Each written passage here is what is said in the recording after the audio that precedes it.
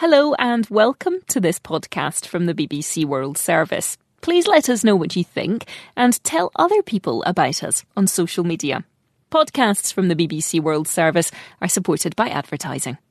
Sport, but not as you know it. Nothing is ever quite as expected. Amazing sports stories from the BBC World Service. If the story is wriggly, contentious, or hard to tame, I'll cover it. Listen now wherever you get your BBC podcasts.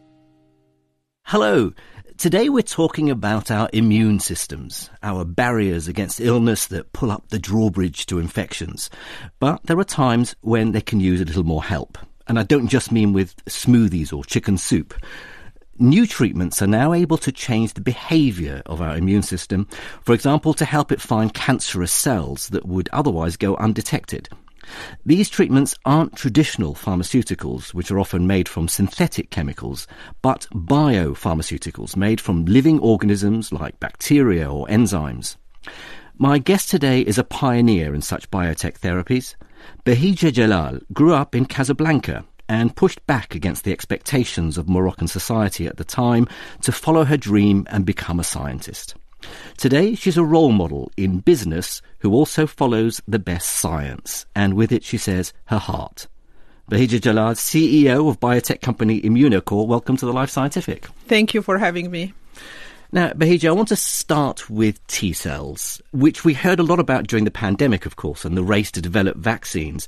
These T cells are a type of white blood cell. They launch these precision attacks on infected cells in our bodies, but they can only fight what they can see. You work on treatments that increase their ability to track harmful cells down. Can you tell me briefly how this works? So, when I think about T cells, it's like sentinels in our body, and it's actually the best weapon we have in the body. And so they have sensors. They come, they touch, and they see is this cell belong here or not. So what we did is to take these sensors, if you will, made them very potent in a way that they can detect and make visible tumor cells or infected cells. So that's one part of the molecule that we did. On the other side, we attach something that's going to bring, we call it an effector function, that actually will take any T cell in the body and brings it closer to the tumor cell to kill these tumor cells. So that's really how the technology works. So each T cell then has two sensors, one that tells it where to go and one that gets it to connect to an infected cell. Correct. So that's basically in one side, they will find the tumor cells and bind to the tumor cells. On the other side, they will basically bring and redirect any T cell to come closer to kill the tumor cells. Right. And of course, this is a very different sort of treatment from, say, traditional chemotherapy. This is absolutely different. So chemotherapy was basically the sledgehammer. You just kill everything, and at the same time you kill some normal cells.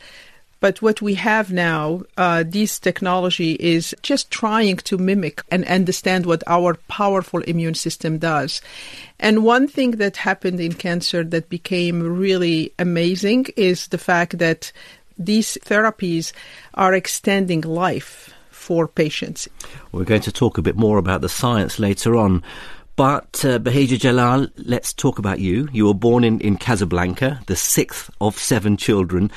And it was there that a family tragedy set you on course to become a scientist. Yes, definitely. So I was 9 years old when my father died. He was 46 years old, that just went to the clinic for, a kidney stone, but never came back. So we believe it was a medical error because he should not have been operated on, apparently. We would not know everything. But that's really the moment where I think I stopped being a child, because I remember everything that happens afterwards, 9 years old, and specifically asking the why, wanting to understand, what happens. And so that's really, for me, is what put me into that quest for understanding the science. My father, he had a thirst for knowledge, but that love for knowledge, he wanted his kids to have that. So he constantly wanted us to learn and to have that love of learning. But of course, after the age of 9, after he died, it was your mother who brought you and your siblings up. What was she like? Amazing. And really a strong, strong woman. So she absolutely pushed all of us and encouraged us, to follow our dreams and that nothing is impossible. And that was even more remarkable because she didn't go to school herself. But I absolutely believe she's one of the most intelligent people I've ever encountered. And she was extremely resilient. Raising 7 kids at that time was not easy. But I owe everything to her, everything. What was it like for you growing up without a father in a patriarchal society like Morocco at that time? It was not easy, I have to say, because the good thing about our culture at that time is that they all believe that it takes a village to raise a child. After you're labeled orphan, everybody now wants to tell you what to do. Right. That was the case for us. So thank goodness that we had this mother very much protective and very much encouraging us from the inside, because if we have listened to just society, is why bother? You're going to finish maybe high school and just go have a family and children. Yeah. You were the second in your family to go to university in Paris. What made you decide to study there? I really, frankly, didn't decide to study there. There was an intervention by my mother and my family, but specifically by my mother, actually, to send me to Paris. Because after high school, I joined the university in Morocco, and my quest of wanting to answer the questions, the whys and everything really led me into a little bit more activism, the freedom of press and everything. And it was a turbulent year where we did a lot of strikes and things like that. So it was a little bit dangerous. And so she was seeing me becoming an activist and maybe not doing what I'm supposed to do at the university and arranged with my sisters. And they got a letter from the University of Paris saying I was accepted. She absolutely had that intervention, came on Thursday. She applied on your behalf? Yeah. Wow, okay. We're going on Thursday, and she said, you're leaving on Sunday, and I did. I mean, a huge change in your life, a different environment to adjust to. I mean, what was it like for a young woman arriving for the first time in Paris? The first year was really tough. I absolutely didn't like Paris at that time. It started with my first adventure with seeing the sun in the winter and leaving the house with the T-shirt and realizing it's actually really cold. Just because the sun's out. Doesn't exist in Casablanca. And everything was different. So it was very overwhelming. And then after the first year, I settled, and the rest is history. This is my love. I love Paris. You gained your master's degree in Bahjia from Paris Diderot University. That's also known as Paris 7. Then your PhD, your doctorate in physiology from Pierre and Marie Curie University, Paris 6. And I love the numbering of the different, when the University of Paris broke up into these different numbers. But then you headed off to Germany to work at the prestigious Max Planck Institute of Biochemistry. And you arrived at a good time, didn't you? Because it was just at the beginning of studies into what's called targeted therapy. Yes. I find myself really lucky because I was at the right time at the right place. I'll take luck any day. Yep. So it was targeted therapy. That was the first time, looking at what we call the signal transduction, like understanding the circuitry inside the cells and how it works, and then what goes wrong when there is cancer. And so that was a really interesting way of looking now inside the cells instead of just coming with chemotherapy or something like that where you just destroy everything. So, yeah. And how important were these studies that you were doing in Germany into the development of targeted therapies? They were really important because I was lucky to be in a lab of somebody who discovered tyrosine kinases that became extremely important in the fight against cancer. So these kinases are usually molecules at the surface of the cell that signal to the cell to divide and live and go on. These are basically enzymes that give tell the cell to grow, tell proteins. Exactly. So you can imagine when they're regulated either by making more of them or having mutations or something like that, that then brings cancer. So going after these kinases directly, that was the start of the era of targeted therapy. We're going to come back and talk about these enzymes in a little while. But when your research contract came to an end in Germany, you had plans to go back home to Morocco. What stopped you? After my PhD, I had two choices. One is to go back to Morocco, but that meant I would just say goodbye to research and just teach, because at that time we didn't have the infrastructure for research. So that's really what got me to go to Germany and be in Max Planck Institute there. I just wanted to see how I can be a researcher myself, then do postdoctoral studies. And then I met my husband, and then the rest is history. I never went back. He will say he saw me at the first day I arrived in the lab. I could not, because I was meeting everyone. We started being together in January. We get engaged in April, and we get married in September. So less than a year. Okay. That's impressive. When it's right, it's right. When it's right, exactly. You'd also begun to learn to speak German. I can ask, how many languages do you speak now? I mean, clearly Arabic and English. Yeah, and French and French, of German. Course, and German. Yeah. So, if you don't mind me asking, what language do you dream in? Well, I literally, if I'm speaking to somebody in my dream that speaks English, I speak English, or Arabic with somebody else. So I think you get to a point where this is possible. Well, speaking of dreams, it was again time for you to think about following your dreams. Your husband, Ronald, had just finished his PhD in Germany, and you both decided to move to California, in part because of his research. What did that mean for your work? So it was the time where I moved to the company that my postdoc advisor had in California, but I was not working for the company. At that time, I didn't want to work for a company because I thought they don't do science. So I took my PhD students and continued the lab and the research. In this company? Sugen. Yeah. Without being affiliated with Sugen. So it's a little bit complicated, but I always, I don't do things in a simple way. So at what point then did you decide to leave what was academia and move into industry? You would think it's a cliche, but one patient came. She had colon cancer. She participated in the clinical trials, and she benefited from the treatment that Sugen was developing. And she insisted that she wanted to come and thank the researchers because they allowed her to spend Christmas with her family and so on.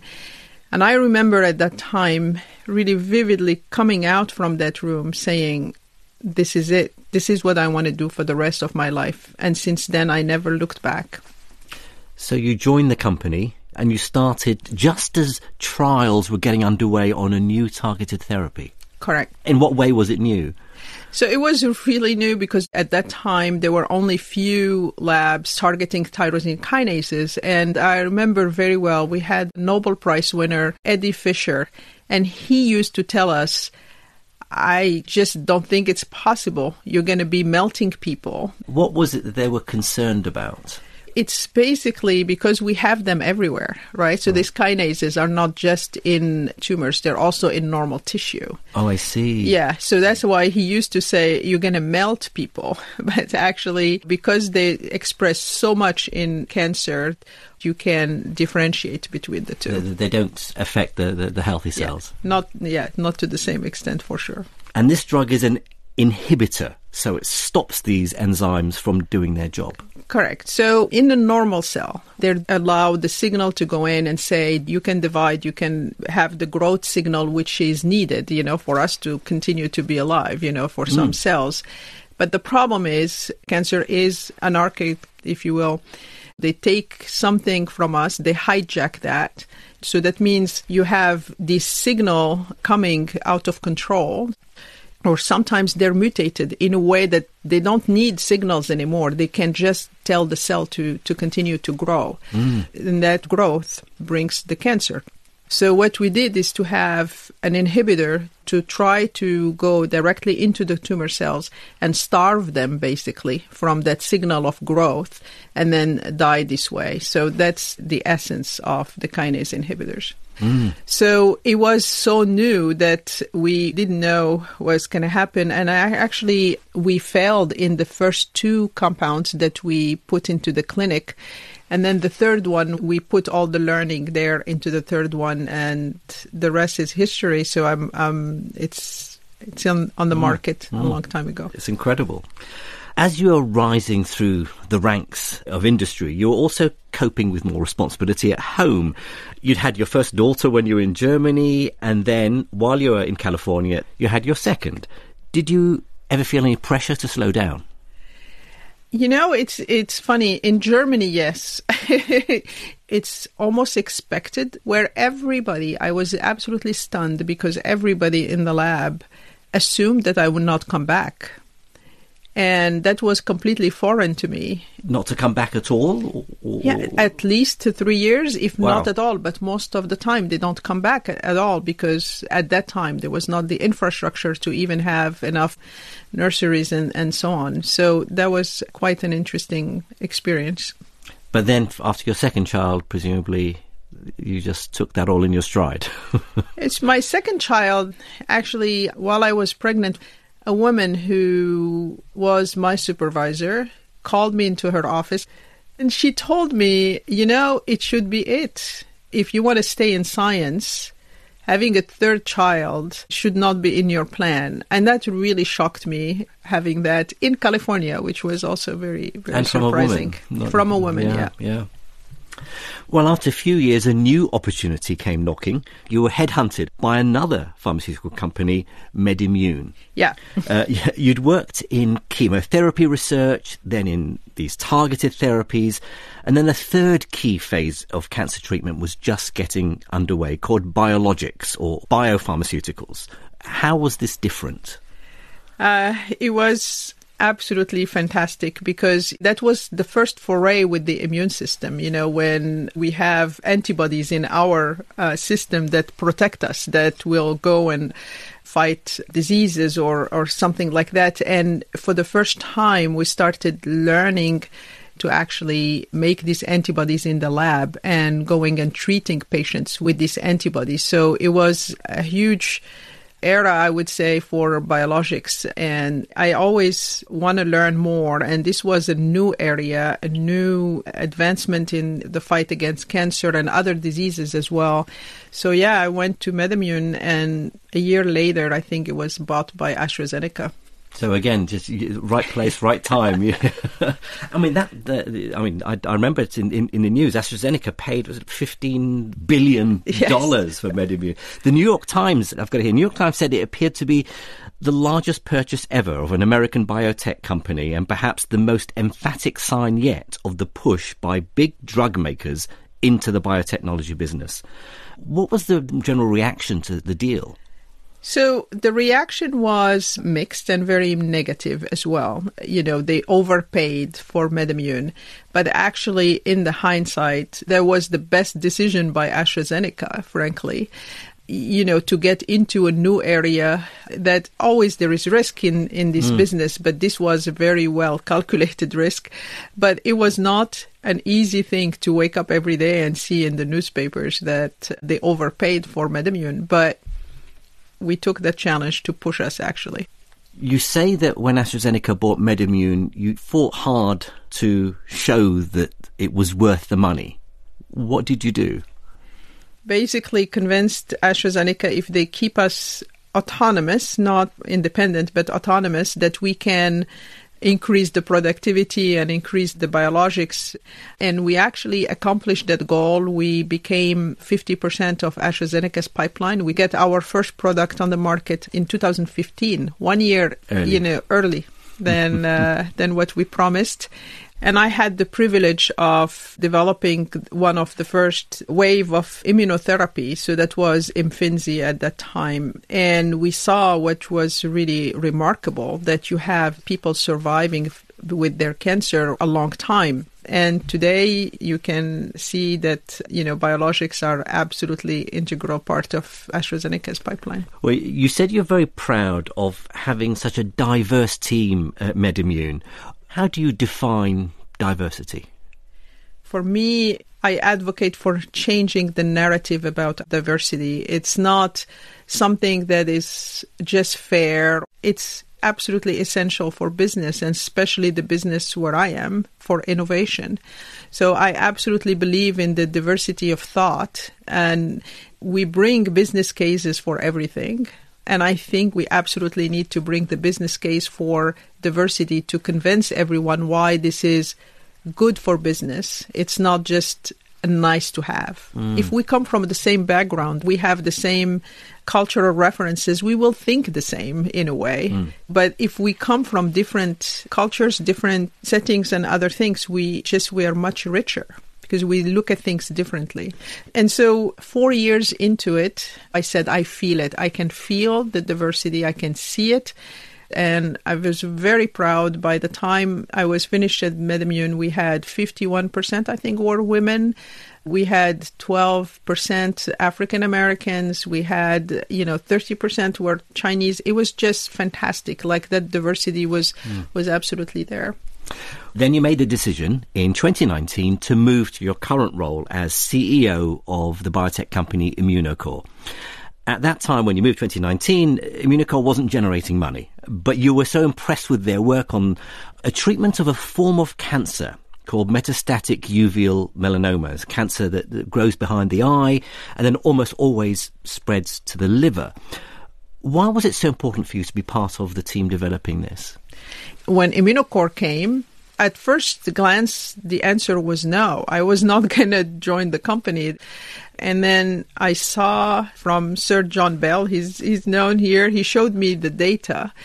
And I knew that they had something really special as a new pioneering technology. But one thing that really struck me, and that's where I made my decision to want to know more, was to see that this disease occurs in the liver. Nothing has worked. So for this technology to work there, I thought this is different. This is something novel that they have that we need to bring to the market.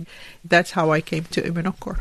And this is the new drug that they started trialling and you started getting involved with, called Kimmtrak. Yes. Well, in January 2022, Kimmtrak received Federal Drugs Agency approval in the US. Not only was this the first FDA-approved treatment available for this type of cancer, uveal melanoma, it was also the first T-cell receptor therapy, TCR therapy, to receive regulatory approval, which has been described as opening the door for other TCR cancer drugs. What do you think the possibilities are then in the future for this type of treatment? I absolutely believe that we are just at the start, that we can conquer more cancers that way.